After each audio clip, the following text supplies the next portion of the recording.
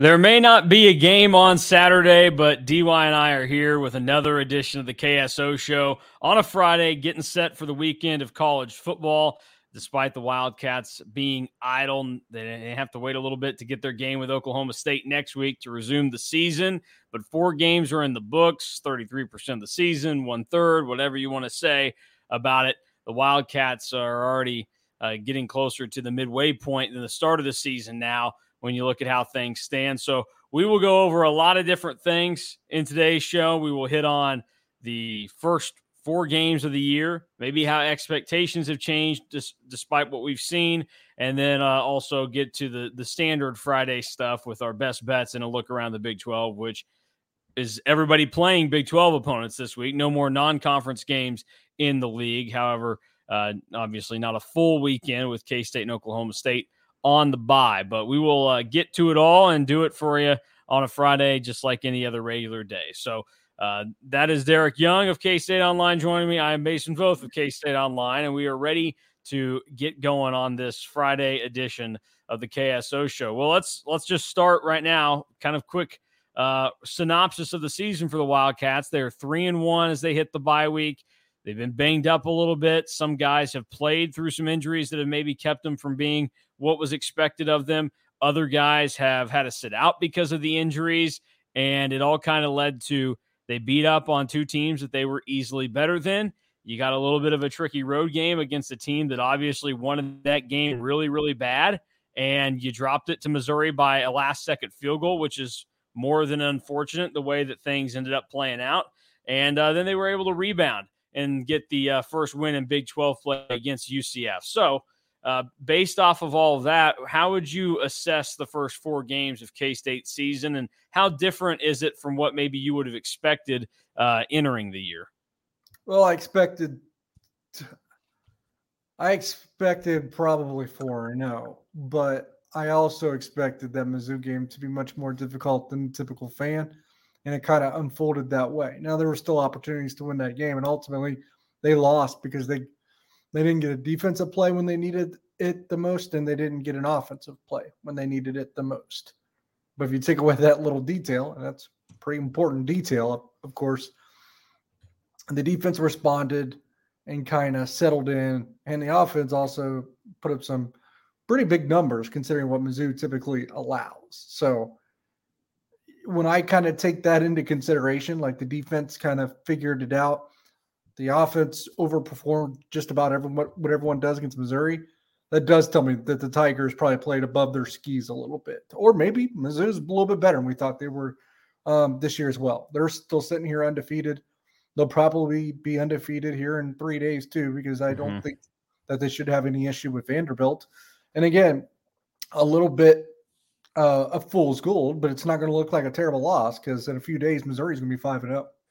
Yeah, so, I mean, I think that's one thing to kind of keep perspective on with the Missouri loss and everything that's going to come out of that. I mean, Missouri, you look at their schedule and how things are going to play out for them. I mean, they are going to be 5-0. I would be stunned if they didn't get to that. I mean, losing to Vanderbilt would, it'd be a little bit of a shock to the system. But you look around the rest of it too. I mean, the SEC East, maybe for the first time in a long time, might be tougher than the SEC West, but there's still some games on their schedule that look fairly winnable. And this is a Missouri team that realistically right now, you're probably looking at and thinking they could win 8 games this year, maybe more. It's going to be tough. They would have to basically win the games they're supposed to win. And then, you'd have the losses that you're supposed to lose. But this is a Missouri team that is a little bit better. They were highly motivated, and, K-State had some deficiencies in that game. Now, the good news is some of the issues there, it seems like they've maybe corrected a little bit or have gotten on the right track. And, we knew that the secondary was going to have a struggle with some of the talented receivers Missouri had.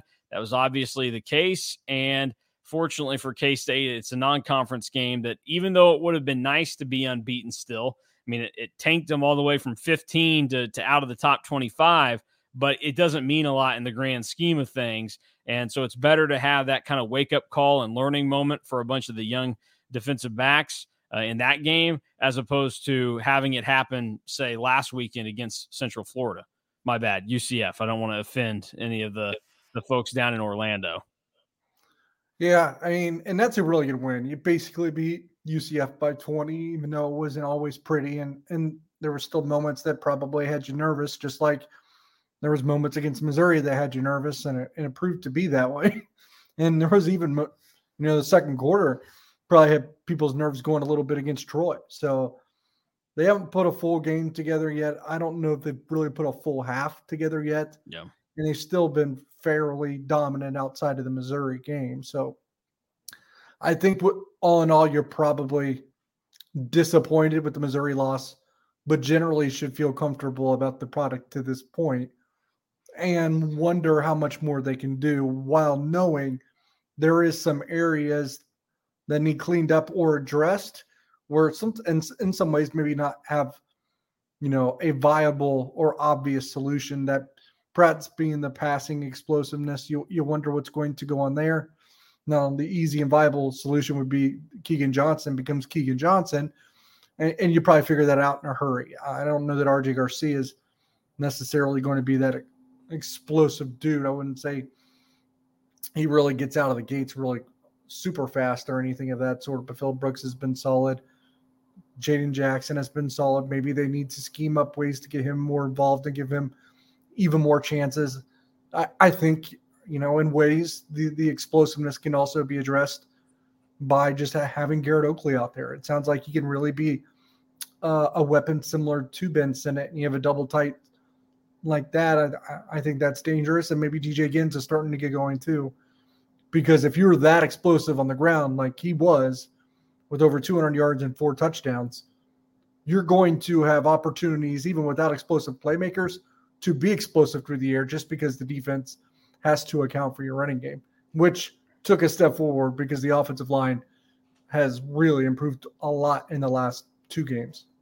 Yeah, I mean, that was one of the things in the Missouri game that did take a step forward was they probably played their best game against Mizzou, at least in terms of, giving some time. Now, the run game still struggled a little bit there, but then we saw it take off, obviously. And I think part of that, too, was Colin Klein and the coaching staff had to make sure they were comfortable with trusting the run a little bit more. And that comes by seeing a stronger performance from the offensive line and then feeling like, okay, we can repeatedly go to it. I mean, what it ended up being 30 carries last week against UCF for DJ Giddens. I'd have to go back and look, but I'm not sure in the first 3 games if the K-State running backs hit 30 carries, at least, in the part of the game that mattered, non-garbage time touches. So I think it shows some growth there, and they're getting better. But Chris Kleiman said it earlier in the week, like there is still room for them to improve. Still, they still expect them to get better. And I think that should be the expectation of everybody else as well. This team still, I think, has a little bit more in the tank that they can give that we had not seen yet. It's just going to take some time for them to be able to, find it and unlock it, but it will come. At least I believe it will. You're probably not going to love this defense until like the last quarter of the season, I would say, because the explosives are probably not going away just because it's a result of being young and inexperienced. And you're young and inexperienced until you play enough games, and just haven't played enough games. Yeah. The good news on that is you look ahead for K-State, the next third of the season, the next 4 games, Oklahoma State, Texas Tech, TCU, and Houston.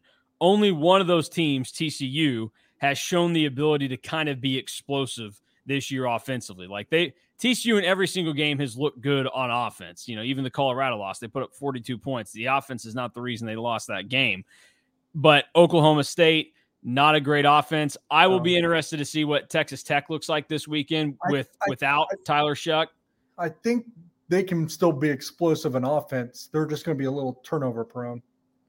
Yeah, we'll see. I don't know. I still don't buy in. I think you're still too kind on Oklahoma State this year. I think Bear Morton's pretty solid. If he wouldn't throw the ball to the other team so much, he's really not bad. Yeah. No, I just think it's going to take some time for him to adjust. So fortunately, I mean, for K-State, that game is, coming up on the schedule quicker than others. Because you're right. The teams that play Texas Tech at the end of the year, Baron Morton out there, he'll be a much different guy. It's basically going to be 2 years of on-the-job experience for Baron Morton, whereas if you're K-State, you're still getting him with a couple of games under his belt and not too many. And then Houston is Houston. Like, that's a home game. It's probably going to be an 11 a.m. kick. We know Chris Kleiman dominates 11 a.m. kicks against bad teams, so I would not expect anything too hairy out of that situation. You just never know what Houston you're going to get. Like, the range of their caliber performance is pretty wide this year. Yeah, and I think that's what we'll talk about it later. But Houston, Texas Tech is one of the more intriguing matchups in the Big 12 this weekend, just because one of the teams is going to kind of show us their true colors here, or at least what we should, build off of moving forward. Other notes on the first half: who would you give a first 4 games offensive and defensive MVP tag to? I did Bosco's Boys with Scott Wildcat yesterday, and it was tough thinking of somebody offensively that I would give it to, because even though the offense has not been bad by any means, it's tough to select one individual player on what's gone on there, because I think that some of the players offensively that you expect better of them still. Let me pick before you tell me who you picked. Okay. So we don't contribute to each other in any way. DJ Giddens is a consideration, but I don't know if the consistency or body of work was always there. And it's going to make my pick probably sound a little hypocritical because of that. Offensive line, slow start. I mean, technically, Cooper Beebe was still pretty good. You could pick him. Yeah. And probably not be wrong. Will Howard, I think, has just had his B game this year. And maybe B game is good enough to be your MVP. I wouldn't judge someone if that was the case. Jaden Jackson, he's kind of been a first half man, not necessarily a second half man. RJ Garcia just had the one game. Phil Brooks has probably been their steadiest player. So if you wanted to go that route, I wouldn't criticize it. But I'll go with Ben Sinnott because he's had multiple big games. In the game where he was non-existent, it was because they were so scared of him that they let everyone else beat them. Yeah. Yeah, no, I think that's probably fair. I lean towards Will Howard still, just because I look around and I can find the flaws in everything with the offense, and that's why putting up 44 last week against UCF and still feeling like they didn't play well, that's a pretty good sign for K-State of what's to come. But Ben Sinnott, I think about, he's been good this year. He's been at, close to as advertised and has had some moments, but he's also had some really critical and crucial drops in some moments that, it's not fair because other guys have had bad moments just at different times in the game. But I would like to see a little bit more steadiness out of him probably. And I think it'll come. I just think it's been bad luck. And like I said, other guys drop the ball second play of the game with 13:33 on the clock, and you don't think about it again. Fortunately for him, he's had a couple on some critical, second and third downs that would have moved the sticks and kept the drive alive. Fortunately, in the UCF game, it didn't cost them. Will Howard has the benefit of, he can throw the ball and he can also run the ball. But Will Howard has already accounted for 6 non-passing touchdowns this year. So how many touchdowns? That's 8 touchdowns he's thrown. So he's accounted for 14 of K-State's touchdowns this season. And you're right. He's had his B game. He's been a little bit off. The accuracy is better overall compared to last year. He's risen it by basically 6 points. So he's gone from below 60 to close to 66% completion percentage, which was something that he needed to take a step forward on. It's just some of the deep balls haven't been there connection-wise. I think that probably says more about the guys that are going out and chasing down the deep balls this year. Last year, it was very veteran guys like Malik Knowles and Cade Warner. And this year, you're dealing with a bunch of dudes that are, seeing real action for the first time in their careers. Like Keegan Johnson got it for a brief second there, but it wasn't very long. Jaden Jackson hasn't seen a ton of it. And Phillip Brooks is never going to be like a 25, 30-yard down the field, big play type of guy. He's always going to be I'm going to catch 6 balls in a game, and I'm going to total 35 yards by the end of the game. And that's fine. You need guys like that. And that's kind of what Cade Warner was his first year at K-State. So I just think it's probably still Will Howard. You're not wrong. I mean, if you were just picking who's been the best player on offense for K-State, it's easily Cooper Beebe. There's no doubt about that. It's just tough to give an award like this, even though it doesn't mean anything, to an offensive lineman, especially when the unit around you has had questions. Unfortunately for you, it's like we talk about baseball as like the ultimate team sport. It is also a reflection like, yeah, Mike Trout gets penalized by the fact that his team sucks. Cooper Beebe gets penalized by the fact that the offensive line has not been up to the level that was expected of them. I like how you use Mike Trout and just completely ignore Shohei Ohtani. Well, I mean, I could have used either of those guys. I mean, I'll throw both of them in there, I mean, that's a conversation for another day, but boy, is that amazing that you can have two players of that caliber for multiple seasons and not even make the playoffs. Yeah, the two best players that we've seen in however long, and it's I don't know. That's incredible. I go Will Howard still, and I think that the angst and the disappointment in Will Howard has gone a little overboard, and I think people it's always easier to blame the quarterback. Like, he touches the ball every single play, and when something's going wrong, he's the individual that you can say, that quarterback, got to do this, got to do that. Quarterbacks are always asked to make up for the deficiencies elsewhere on the team. Will Howard has had to do that in some ways.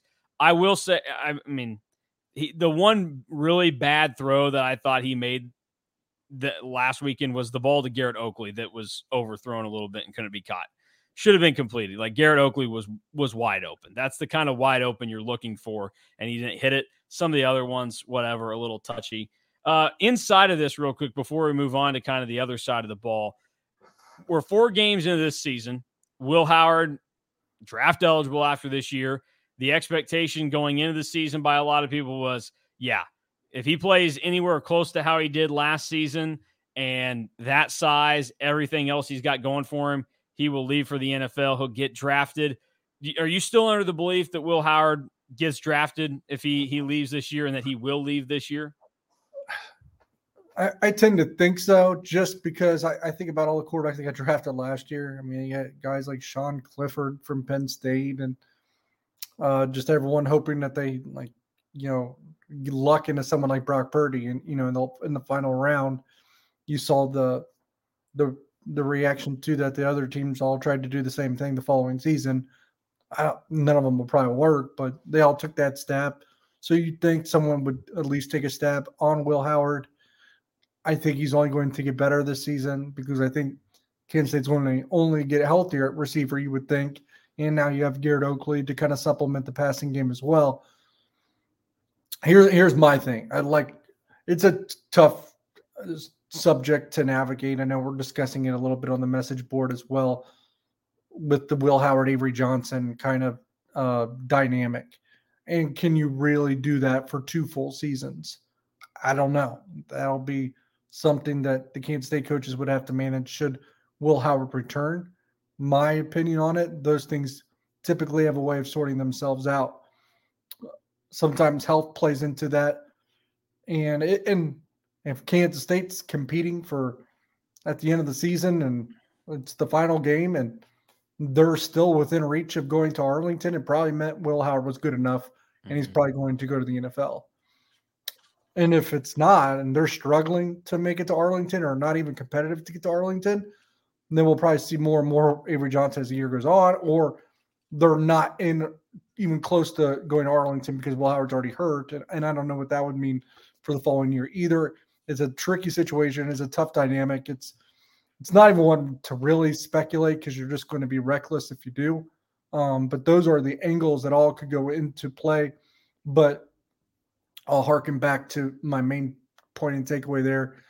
These things that typically have a way of working themselves out. If Kansas State is playing, who's the final game of the year? Iowa State, Farmageddon in Manhattan, and they are still within striking distance of going to Arlington, it probably means Will Howard was good enough all season to be an NFL draftable quarterback.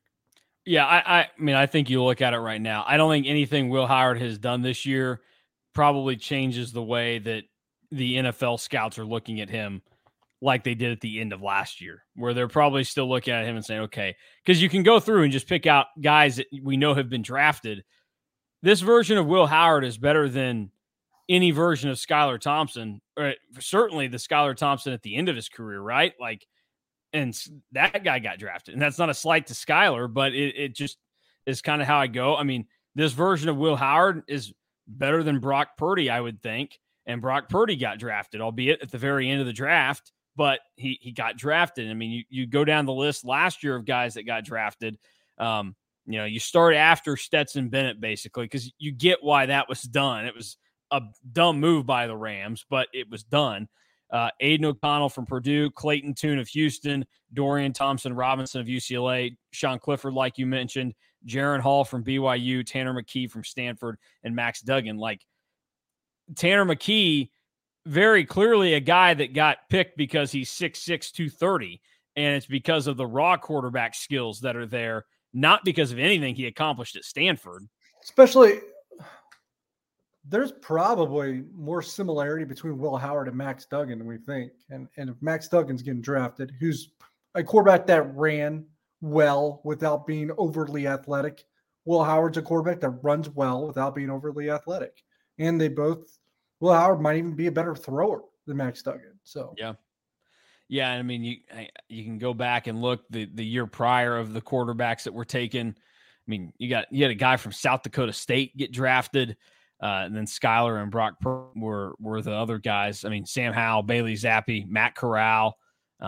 It wasn't like the most mind blowing group. Desmond Ritter, all of those guys. So I just think it's something to keep in mind. I think that's still on pace for happening. I think things would have to go disastrously wrong for Will Howard to not end up being drafted and not leaving after this year for that opportunity, because what we've learned, and K-State fans should learn this more than anybody, for every like Alex Barnes that you can point to and say probably should have stayed for another year because things clearly did not work out in the NFL, there's like 5, 6, 7 other instances where guys left early at K-State in that same time frame where it worked out well for them. And when the opportunity is there, you go do it. You start collecting the NFL money, no matter how it comes in, and hope that you end up in the right spot. I mean, obviously a little different, but Skylar ended up in a good spot. He got to start games and start a playoff game for the Dolphins last year. Like, he went to a place with a quarterback that was injury prone, and he got to play, and he got to prove that he was valuable to the Dolphins. He is still on their roster. Brock Purdy, obviously, I don't know that there's a quarterback that has ever ended up in a more perfect, tailor-made situation for just anybody that plays the position, anybody that breathes. I could play quarterback for the San Francisco 49ers right now, and they could still succeed, which, by the way, real quick, I just saw that they're bringing pros versus Joes back. I want to do pros versus Joes against Brock Purdy, and I want to have the San Francisco 49ers offense with me, and that way I can prove that Brock Purdy is a fraud in the NFL. See, I'll take another layer of that. I think Brock Purdy is being boosted by his offense to a degree, a large degree too, probably. But I also think this is a sign of Brock Purdy was a lot better than we knew, and that Iowa State offense is just that bad. Yeah. Or the coaches on that side of the ball are just that bad. Who's their coach at Iowa State? So Matt Campbell. Oh, okay. Okay. All right. Yeah. There you go. Matt Campbell. That guy. All right. Let's move on. Defensively, I mean, you just wrote about it today, but Khalid Duke, it may surprise some people. Leads the Big 12, or Drew wrote about it. Yeah, you were talking about it. Khalid Duke leads the Big 12 in sacks after the first 4 weeks of the season. I would imagine he's probably your defensive MVP so far. Yes. Let me go through it here. I mean, my pick, I guess, would probably still be Austin Moore, just because I think of how integral he is to the defense, and it really hasn't changed for him. Just it seems like the ball is there; he's going to be there. Maybe not as potent so far this year as he was last year, but I still think he's been pretty important to the defense. It's tough to pick out an individual though for them because, like we've talked about, they've been a little bit underwhelming. Yeah. Desmond Purnell was a star in the last game, so he's probably trending towards it. But he had probably a ramping up point to get to that level of performance. Like, the body of work isn't necessarily there yet. No safety, probably no corner. Will Lee was doing well. Mm-hmm. Got a little sideways against UCF. Will Lee would be number 4 on my list, I think, or tied for 4. So my number 1 will be Khalid Duke. My number 2 would be Brendan Mott, actually. My number 3 would be Austin Moore. And 4, a tie between Will Lee and Desmond Purnell. And I'm probably undervaluing the nose guards a little bit here as well. They haven't been a liability, but I thought they were less splashier the last couple weeks. Yeah, I think it's tough too because that's like a unit as a whole. Obviously, Uso is the leader there with the nose guards, and he was really good to start the season. And then Damian Ilalio was maybe more ready than we would have thought to contribute. And Javon Banks seemed like the buzz was really low on him going into the season, and then he got out on the field, and it was like, oh, he's even providing something to this group. But I just think that's more of like a unit thing. So I couldn't fault any of the laddering that you do with the defensive MVPs because, I mean, they've been good up front, and I mean I really like Brendan Mott. I think very highly of him. I think last year, next to Felix, he was probably the second best pass rusher on last year's team and made a lot of impactful plays, and is starting to do it again this year. So I won't bemoan any of that. Moving on, then, any surprises on the team this year, good or bad for you that maybe shocking in the way things have turned out? You talked about nose guards. They obviously had a really hot start to the season. But is there anything in particular that is notable?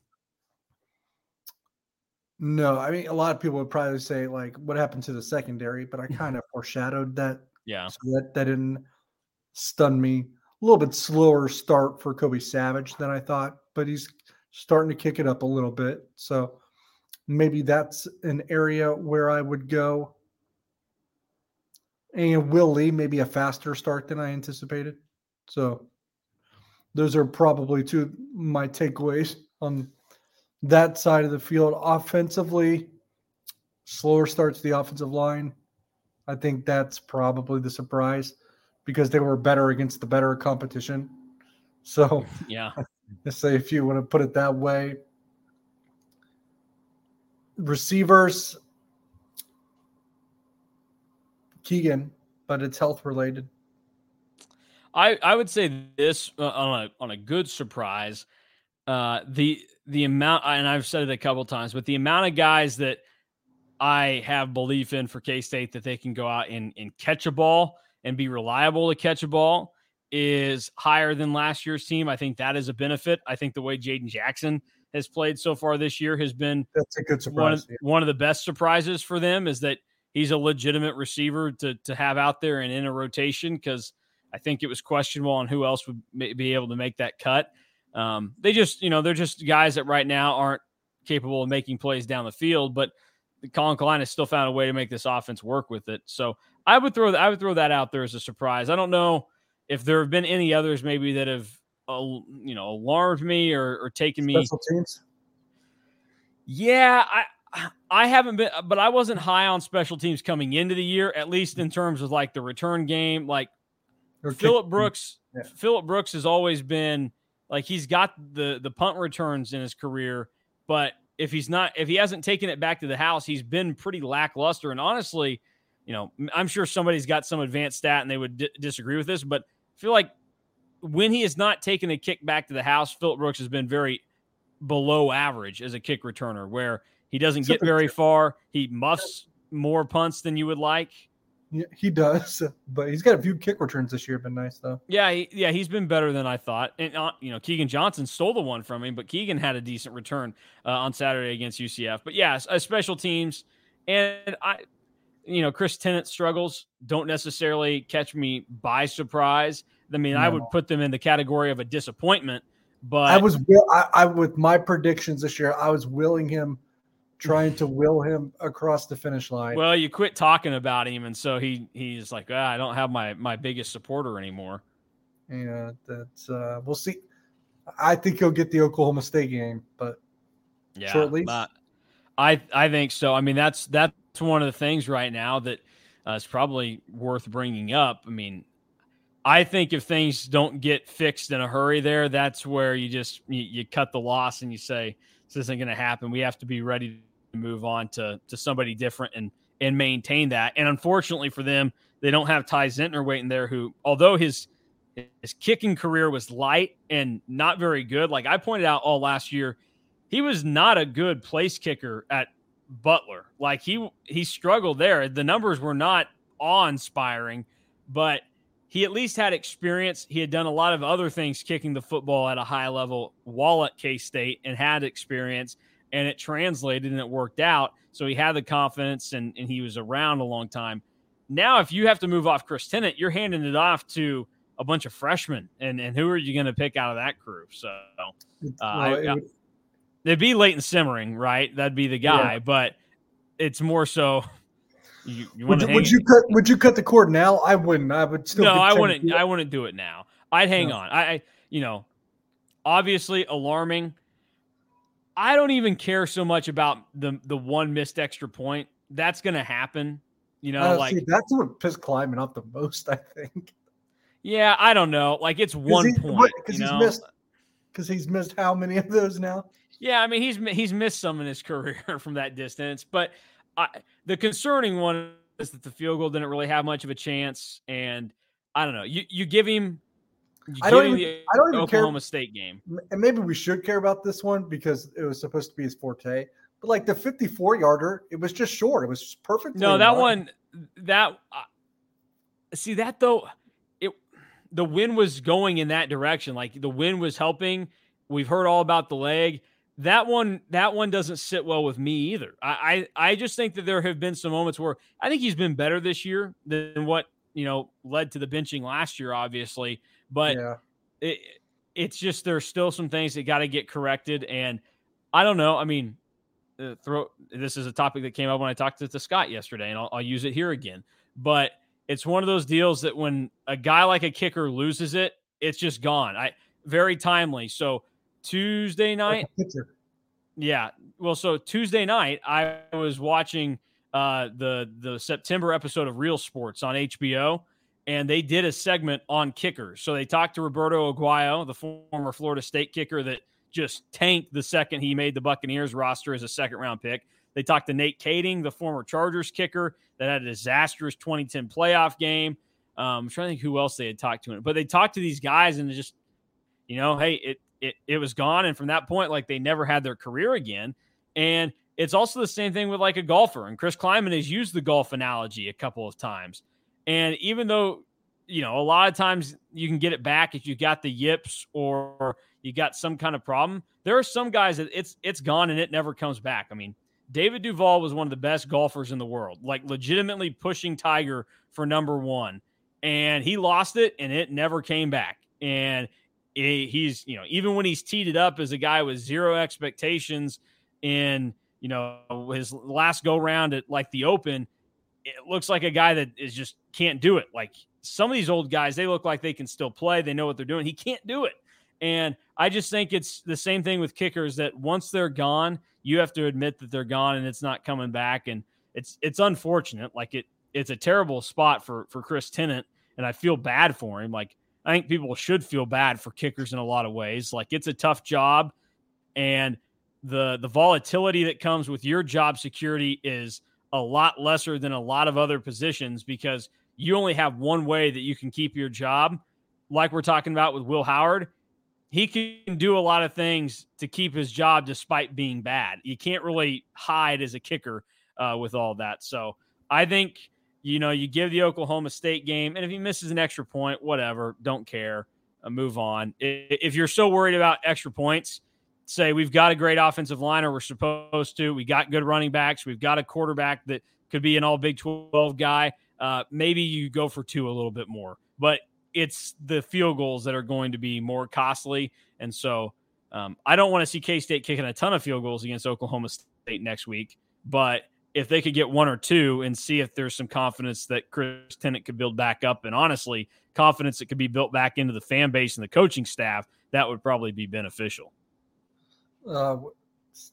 I was thinking of like pitchers that kind of lose it. And you remember, maybe I'm revealing my age a little bit, but John Rocker went off his rocker, couldn't throw strikes anymore.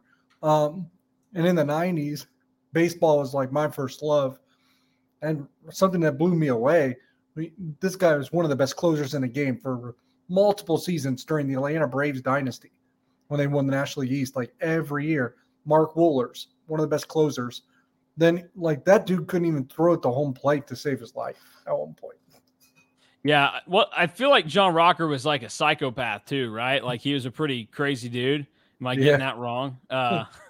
Yeah, no, and he'd be one of those guys that like to sprint from the bullpen, I think, and like, yeah, he had a routine that even looked bizarre. Yes. Oh, he's made some bad comments in his life. He also used steroids. I mean, the guy that I would have thrown out there that I think of like baseball wise is Rick Ankiel, but Rick Ankiel, he's more like a quarterback where he was really bad but guess what? He found out he could hit with maybe the help of steroids and allegedly whatever. But like he was able to salvage his career and come back as a hitter. But I don't think Chris Tennant, if the struggles continue, is going to be coming back as like a right tackle or something. I think it's kicking or bust. DN. Oh yeah, wiry guy. We'll see. I don't know. That is a big thing. And honestly, at this stage, with everything else seeming like it's probably getting better, the special teams thing is probably the biggest story moving forward for K-State because you have multiple areas that are a concern right now. Would agree. All right, let's roll on. Expectations the rest of the way. I mean, K-State's 3-1 right now and 1-0 in Big 12 play. If you had to go out and amend any preseason prediction, how do you anticipate the rest of the season going from here, and what would like a record be that stands out to you? What should K-State be? Not what you think they'll be, what should they be with what's left in front of them? Because I think that's the better question, not, well, I think that they'll probably slip up here and they'll do this. What should K-State be with the way they're playing versus what's left on their schedule? Well, they should beat Oklahoma State even in Stillwater. I still think at Lubbock is a weird place to play, and so that one gets a little interesting. You think you'd like to take care of business at home because it's not like so undoable. You still have to play TCU, Houston, Baylor, and Iowa State at home. Win all of those. I mean, you win all those, and you're probably sitting pretty at that point. I mean, because that gets you to 8 wins. Take Oklahoma State, that's 9. And then you hope you can beat KU. Trickier game than we even thought before the season, I'm sure. So that would be 10. And that leaves you with Tech in Texas. It's such a manageable schedule. That's what I'm going to say. Especially if you take care of business at home, because you have 4 home games left or 5? Yeah, four home games. Yeah. TCU, Houston, Baylor, Iowa State, take care of it. Yeah. Right? That's Oklahoma State. This is probably your weakest road game left. Take care of it. Yeah. Now, the issue becomes if, like you're saying here, and I side with you. I mean, I look at this. K-State is going to be the better team or have the better circumstance in 7 of their final 8 games right now, at least how I see it. Now, the game in Lawrence could be the one tricky one there, and maybe Texas Tech looks better over the next 2 weeks, and the mindset's different when K-State goes down there. But, I mean, this is a K-State team that still should probably be in Arlington and will have every chance to do so. The only issue is going to be how things play out around the rest of the league. And because K-State has an advantageous schedule, Oklahoma and Texas do as well. And that's even with teams that had probably better looking schedules in terms of how friendly they were before the season started. They've gotten even more so that way. I mean, you look at Oklahoma, their 2 toughest games left are Texas and at Kansas. Outside, and then the third one would probably be a home game with TCU they have at the end of the year. So I mean, it's going to come down. Like Texas is getting Arlington. convince myself of that at this point. It's going to come down to between like Oklahoma, K-State, who avoids the hiccup. Because one of those teams is probably losing. They're probably both losing to Texas. And then one of them is probably losing another game where it doesn't feel like they should.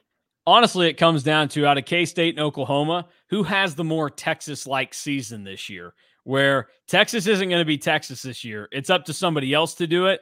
And so for whoever blinks between K-State and Oklahoma and they play the role of Texas, it's you should have been in Arlington, but you lost this game to, BYU if you're Oklahoma, or if you're K-State, you lost this game to, Houston. Like, where is that going to fall? And you just want to be the team that doesn't have that happen. Yeah, no, I agree. And I'm going to throw a hypothetical out at you, because the more I look at this, the more I think this hypothetical comes into play. And it was the hypothetical that I think some people threw at me to begin the season or just before the season. And I rolled my eye because I was like, that's stupid. Like, you don't have to pick between the two. But if Kansas State makes it to Arlington but loses to Kansas, how do you feel? They better win in Arlington then if they're going to lose that game. I don't know. I think here's how I've said it.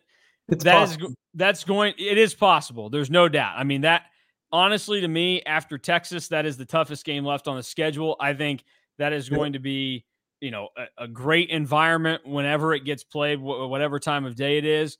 The way I look at it, though, is this: like, losing to Kansas is never fun for anybody in K-State circles, but this is going to be particularly hard whenever it happens.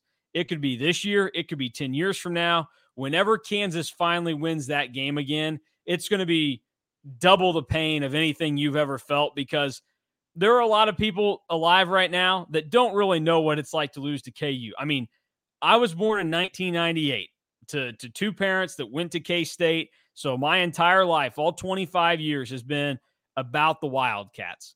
In my lifetime, K-State has only lost 4 times to KU. Only one of those is when Bill Snyder or Chris Kleiman is the head coach. 3 of them under Ron Prince. I was in like 3rd, 4th, and 5th grade. Did not impact me whatsoever. I mean, it sucked. I hated it. But I was playing like 4th grade football, so I would hear the score update during the game, and it's just like, yeah, Ron Prince blows, whatever. This would be a really, really, really not fun position. And there are people that are older than me that they have more wins with the same amount of losses on there. It's going to be such a painful thing, because there are going to be a lot of people walking around like, I don't know how to handle this, because I haven't had to handle it at all. So yeah, I think if you had to pick one of those, you better attach that K-State's winning once they get to Arlington. I think that's probably a sacrifice you're willing to make, as much as it would suck. But yeah, I think you do that. Now, if you're telling me, hey, you get to go to Arlington, but you lose to Texas again, I would say that doesn't sound like fun at all. So yeah, whatever, I don't know. Those are all so tough, and everybody can have their own opinions, and both can be right. I just know that in my lifetime, it will suck to lose to KU whenever it happens again, if you're a K-Stater. You're the better Kansas State historian, so I'm going to bump this volleyball back to you again. By far, and obviously this isn't up for debate or able to be contended, this is the toughest Sunflower Showdown for Kansas State to win since I've covered the team. And I've covered the team since 2017. I don't know. 2018 was really tough for them. Well, it was. It shouldn't have been. Yeah. It was, but it shouldn't have been. And last year was, I don't know that 40. It didn't really feel like 47-27. And for Kansas State to win that game that way was impressive. I actually think beating that KU team that wanted it that badly by 20 points last year was pretty good. But it was in Manhattan. This year it is in Lawrence. So I don't think that's a silly thing to say. I think it's a slam dunk that this is the most the toughest one for Kansas State to win in my time covering team, which is 2017. So for you, the question I asked, when is the last time that you think it was this tough to win the Sunflower Showdown? Well, it would probably be. I guess would you have to guess see you actually lost? I guess. Well, you could say that, but I don't know. I think if you go into the game as the underdog, the expected underdog, then it probably doesn't count. So I think the answer is probably the 2009 game. I mean, that was a 17-10 game, and KU still had a bunch of guys on offense that were really, really talented. I mean, Todd Reesing was still the quarterback. Jake Sharp was still the running back. Kerry Meyer and Desmond Briscoe were still catching balls. So it's definitely that team. I mean, that was Snyder's first year back. And you think about what Snyder was doing it with in that game. I mean, that was Grant Gregory, Carson Kaufman team. Here, let me read this to you, DY. This is the leading passer in that game for K-State. Grant Gregory, 7 of 16 for 66 yards. That's how K-State won that game. Now, Daniel Thomas did run for 185 that day. But that was still a really good team. And I mean, Darryl Stuckey was on that team still for KU. So that would be the answer. That's the last time it was that tough for K-State to win it. And it was the year that they rebooted a streak against the Jayhawks. So. And you did mention 2018, which was a close game. So I guess you could say that, but that was because Kansas State was deteriorating so much. And also, they had even then, they still had no business being within that close of a margin with KU. Yeah. But hey, South Dakota that year. Hey, Alex Delton got his version of a Heisman moment in my mind, running in for that touchdown to take the lead. Oh, man. I will say, I mean, I was wrestling with thoughts during that game, I'm going to have to witness this. It's going to happen right here. It cannot happen. It cannot happen. And it didn't happen, fortunately. And here's what I will say. I'm with you on last year's game, 47-27. I don't know. I assume you feel like it felt closer than that last year, and how that was still kind of an impressive margin. I thought it was kind of, and they still cruised. But yeah, it was, they were always at arm's length. Yeah, they still cruised. Maybe it's because I watched that game for the first time and I was like, KU's getting better. It was so visible for the first time that KU was getting better. Yeah, and I mean, you look last year, out of KU's losses, K-State beat KU by 20 points. That was the worst loss that KU had all year, aside from that Texas game. So Texas and K-State were the only ones that beat KU that badly last year. And before Jalen Daniels got hurt, I mean, you know how things worked out, but they were in all of these games they played until they kind of mailed it in at the end of the year. I mean, that was kind of the noise out of Lawrence, was the team got to their 6th win and they just kind of settled. But then obviously the K-State game is of, importance there, and they put it on. And I think this year it's a lot different because this KU team probably feels like they can achieve a lot more. And you look at what is on KU's schedule moving forward in the Big 12. I mean, after this weekend in Austin, they're going to play more teams, probably match up and have a tighter game with them. I mean, UCF, Oklahoma, Texas Tech, and K-State. But those are going to be the 4 toughest games left after Texas. All of those are in Lawrence this year. Their road games left are at Oklahoma State, at Iowa State, and at Cincinnati at the end of the year. I mean, this is a KU team that's probably going to have a pretty respectable record when K-State goes to Lawrence the last game of the season. I feel that way. Although at Iowa State, that's just a trickier matchup for them, in my opinion. Yeah. Because Iowa State can keep KU off the scoreboard. So, that's true. And they're the home team, so maybe their offense can rise up. That's an interesting matchup for KU, just having to go to Ames with the way the Cyclones are constructed. I looked up 2018 just to kind of see everything. Boy, I guess I knew it in real time, but I guess reflecting, it's just I can't believe how badly that season ended, because you had the miracle win over Oklahoma State, obviously. No, that was a different 17 was the miracle win over Oklahoma State. Mm-hmm. So you beat Oklahoma State 31-12 at home. Your last 5 games, you get absolutely blasted by Oklahoma and Norman, where you give up 51 points. Yeah, and I was sick that weekend. And it probably could have been 80. That was ugly. You lose to TCU 14-13 in Fort Worth, which was probably the most boring game I've ever seen in my entire life. Literally nothing happened at that game. Hey, Bill wait, Snyder that was blamed it Malik on Knowles' Isaiah coming out Zuber. party, though, right? Didn't Malik Knowles catch a touchdown pass? Maybe that was the game myself. where Bill Snyder blamed the game on Isaiah Zuber. I do remember that. Well, he did lose a fumble, so. And then you barely beat KU, as we said, 21-17. 21-17 over KU in 2018 is so disgusting. Yeah, but, after David Beatty had already been fired. Yeah, that is so and disgusting. And it was 3-0 KU at halftime. 3-0 KU at halftime. 3-0 KU. That's so disgusting. Somehow, after all that, you still blast Texas Tech.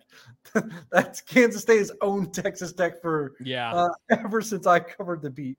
Like you win a disgusting game against KU, you lose the most boring game ever against TCU, you get blasted by Oklahoma, but as true as Tails time, you still blast Texas Tech. Yeah.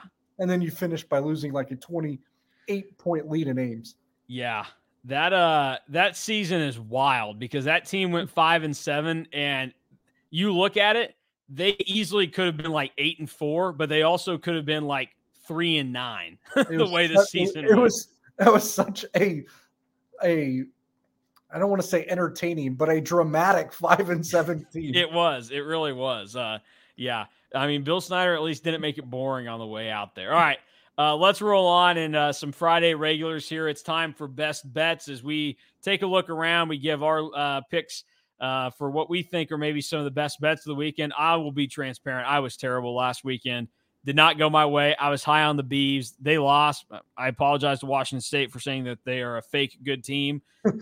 USC, I mean, everybody had beaten Arizona State poorly, even bad teams like Oklahoma State. Yet, for some reason, the Trojans were not ready for Scattaboo, the Sac State transfer, to get them going. And maybe it just took Drew Pine playing for Arizona State. And then Avery Johnson didn't even see a snap. So it was a bad 3 games for me. DY, however, had a pretty good go of it. The only one that you ended up missing out on was you had UConn to cover against Duke. That did not go well at all. Like from the get-go. that never had a chance. Yeah, no. That never. But first quarter over 12.5. Like if that continues to be the line, that may be what's a pound in Kansas State games all year. Yeah, I got on it after you suggested it, and sure enough, it's one of those deals where it's like, man, I'm not really rooting for UCF to score on this drive, but if they could, like that'd be fine, and they did. And then you had FSU minus 2.5, and they ended up getting a touchdown win thanks to overtime. So here are this week's best bets. DY now 3-3 since we started keeping track. I am 1-5. That's not fun. Real quick, here's what I'm going this week. Yet again, somebody's trying to pick against the Duke Blue Devils. I'm taking Notre Dame minus 5.5. Look, normally I think Notre Dame is a bunch of frauds, but I've thought this year they might be more of the real deal than ever before. And even though they lost to Ohio State, I still like what I saw. I think they should be a touchdown better than Duke, even though Duke is maybe a fine team. I think Notre Dame is legit. They're going to be pissed off. They're going to want to win. And I bet that every single snap they have 11 guys on the field this week. So Notre Dame over under 10.5 players on the field every play. I'm taking the over this week. My second one, I'm taking Fresno State minus 24.5 again. It is a big line, but Fresno State has played some really bad teams this year, and they've gone ahead and still covered and beat them poorly. I mean, the defense has been there. They've also been ready to go from an offensive standpoint. They beat Arizona State 29-0. They beat Kent State 53-10. Nevada is in the same vein as those two previous schools. I think that that Fresno State keeps it rolling. So I'll take the Bulldogs minus 24.5. And then speaking of teams that are typically bad and deserve no respect, Vanderbilt. Look, it might feel a little dirty going and riding a team that beat K-State, but Kentucky just handled covering against Vanderbilt last week in Nashville. I think it's Missouri's turn. They should win that game by 2 touchdowns because Missouri's got the defense to lock down the Commodores, and Vanderbilt has given up a lot of points on defense to teams that I don't think are very good. And Missouri obviously has the skill position guys to make some things happen. So those are my 3 picks for the week. you can attack away at what you see there, DY. See, Oregon, I got that team total under 44.5. Look, Oregon was pissed off clearly at the whole Colorado scene and took that personal, for lack of a better term, and really got up for that game. Now they had to come back and play at Stanford, I believe. And that was where, like, you go from like a pepped up game to maybe the most boring atmosphere in college football. And you scored 42 last week on Colorado, and Stanford probably has a better defense than Colorado. That's at least my understanding. And at the same time, if Dan Lanning's willing to call off the dogs against the team that he basically bitched at for an entire week, then I could see him calling off the dogs against Stanford if it were to come to that. Now, I could get into some trouble if Stanford were to score some points. I just don't think they can. So I really feel good about that one. Arizona plus 18. Look, Arizona barely beat Stanford last week, and I think Arizona is a much better team than Stanford. Probably looking ahead to this game. They're at home.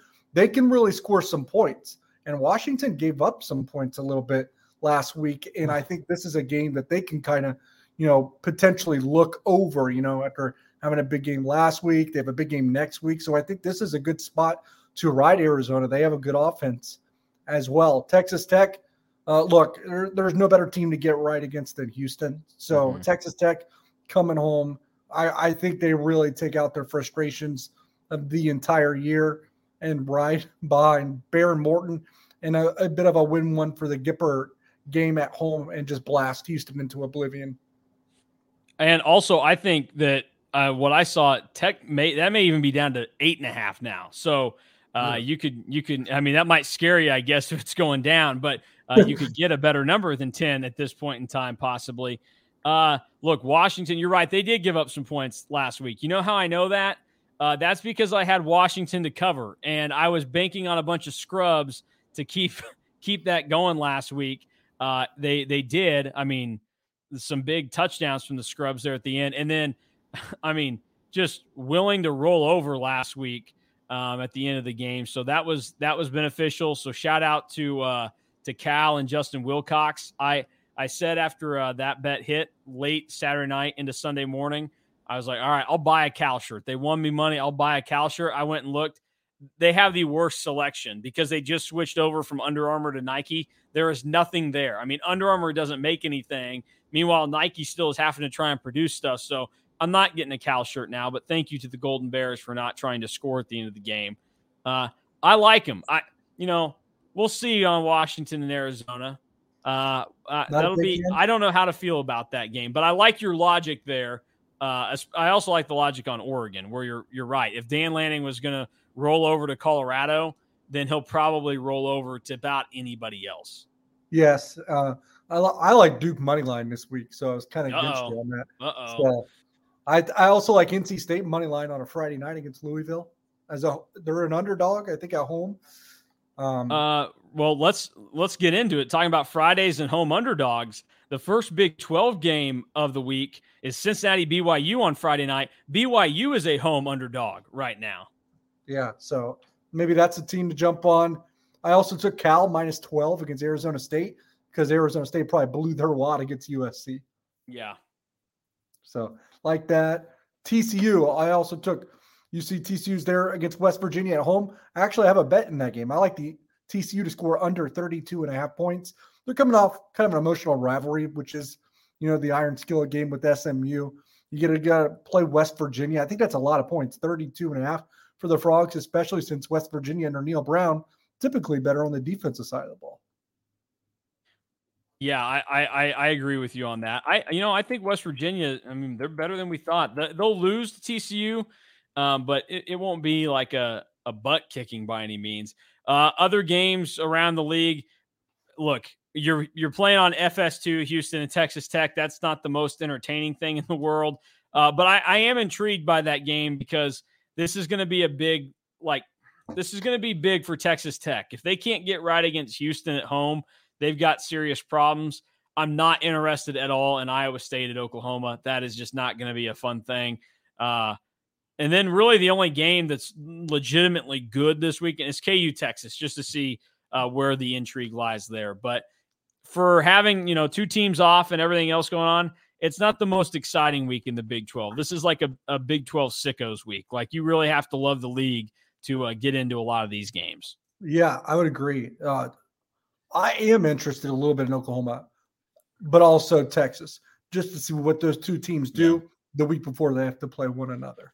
That's true. And I think we talked about it earlier in the week, but if one of those teams were to slip up this week, we're pretty confident it would be Oklahoma. We don't think it'll be Texas. And Iowa State, now it's in Norman, so maybe you can't. Hey, that's where Matt Campbell got his first big win, though. Yeah, so if their defense plays an A game, I think they can stop Oklahoma.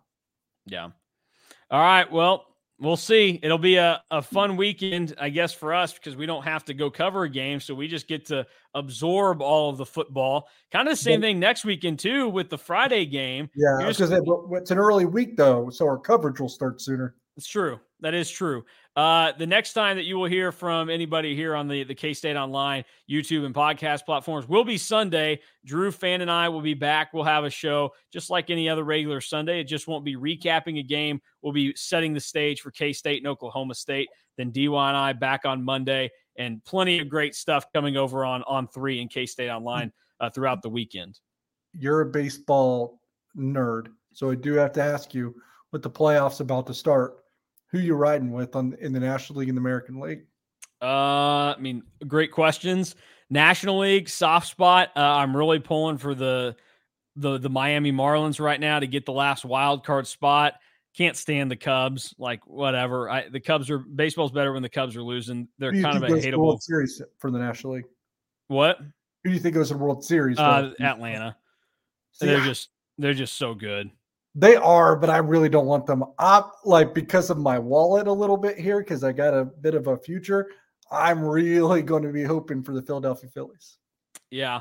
Really, so the team that I always like in there is Milwaukee as well. I feel a little bit connection there. Obviously, a very tiny market, just like Kansas City. And, the Brewers, the name, the unis, I love that ballpark. And then, when they first started making the playoffs again, they had a couple of former Royals with Lorenzo Cain and Mike Moustakas. So that was fun. I always kind of have a soft spot for the Brewers. In the American League, it's pretty obvious. It's the Orioles. That's the team that I'm rocking and riding with. Also, kind of pulling for the Blue Jays, only because at the start of the season, I took a future ticket on the Blue Jays to win the World Series. I was high on Toronto at the start of the year, and some of the reasons I was high on them kind of fell apart. But, I'm interested in seeing how that plays out. If you're from the American League East and you're not the Yankees or Red Sox, I like you because you're not the Yankees or Red Sox. So that's where I lie. And then, maybe I don't have any problems with the AL outside of Minnesota and Houston. Everybody else is fine. Do whatever you want to do. But Minnesota and Houston kick rocks. Yeah, I'm really that way on the Twins too. But the Phillies would be good for me. Are the Mariners even going to make the playoffs?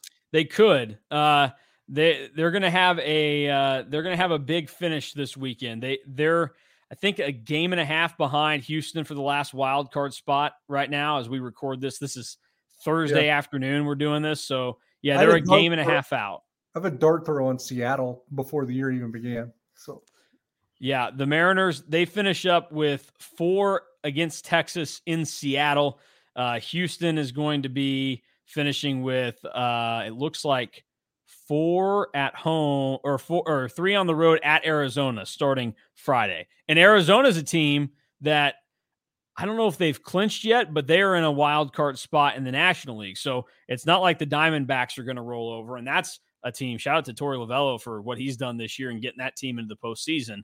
Because that's not the second NL West team that people would have anticipated being in. But I love postseason baseball. Can't wait for it, mixing it in. That's a great time of year where we've got football on Thursday, Friday, Saturday, Sunday, Monday, and then baseball to kind of supplement the rest of the week. So I'm looking forward to it. But that's enough from us. We will get out of here. Make sure you are locked into everything going on at K-State Online and follow along with each and everything that Drew, DY, and myself have going on over there. And we will be back on Sunday with the Sunday Show with myself, Drew, and Fan.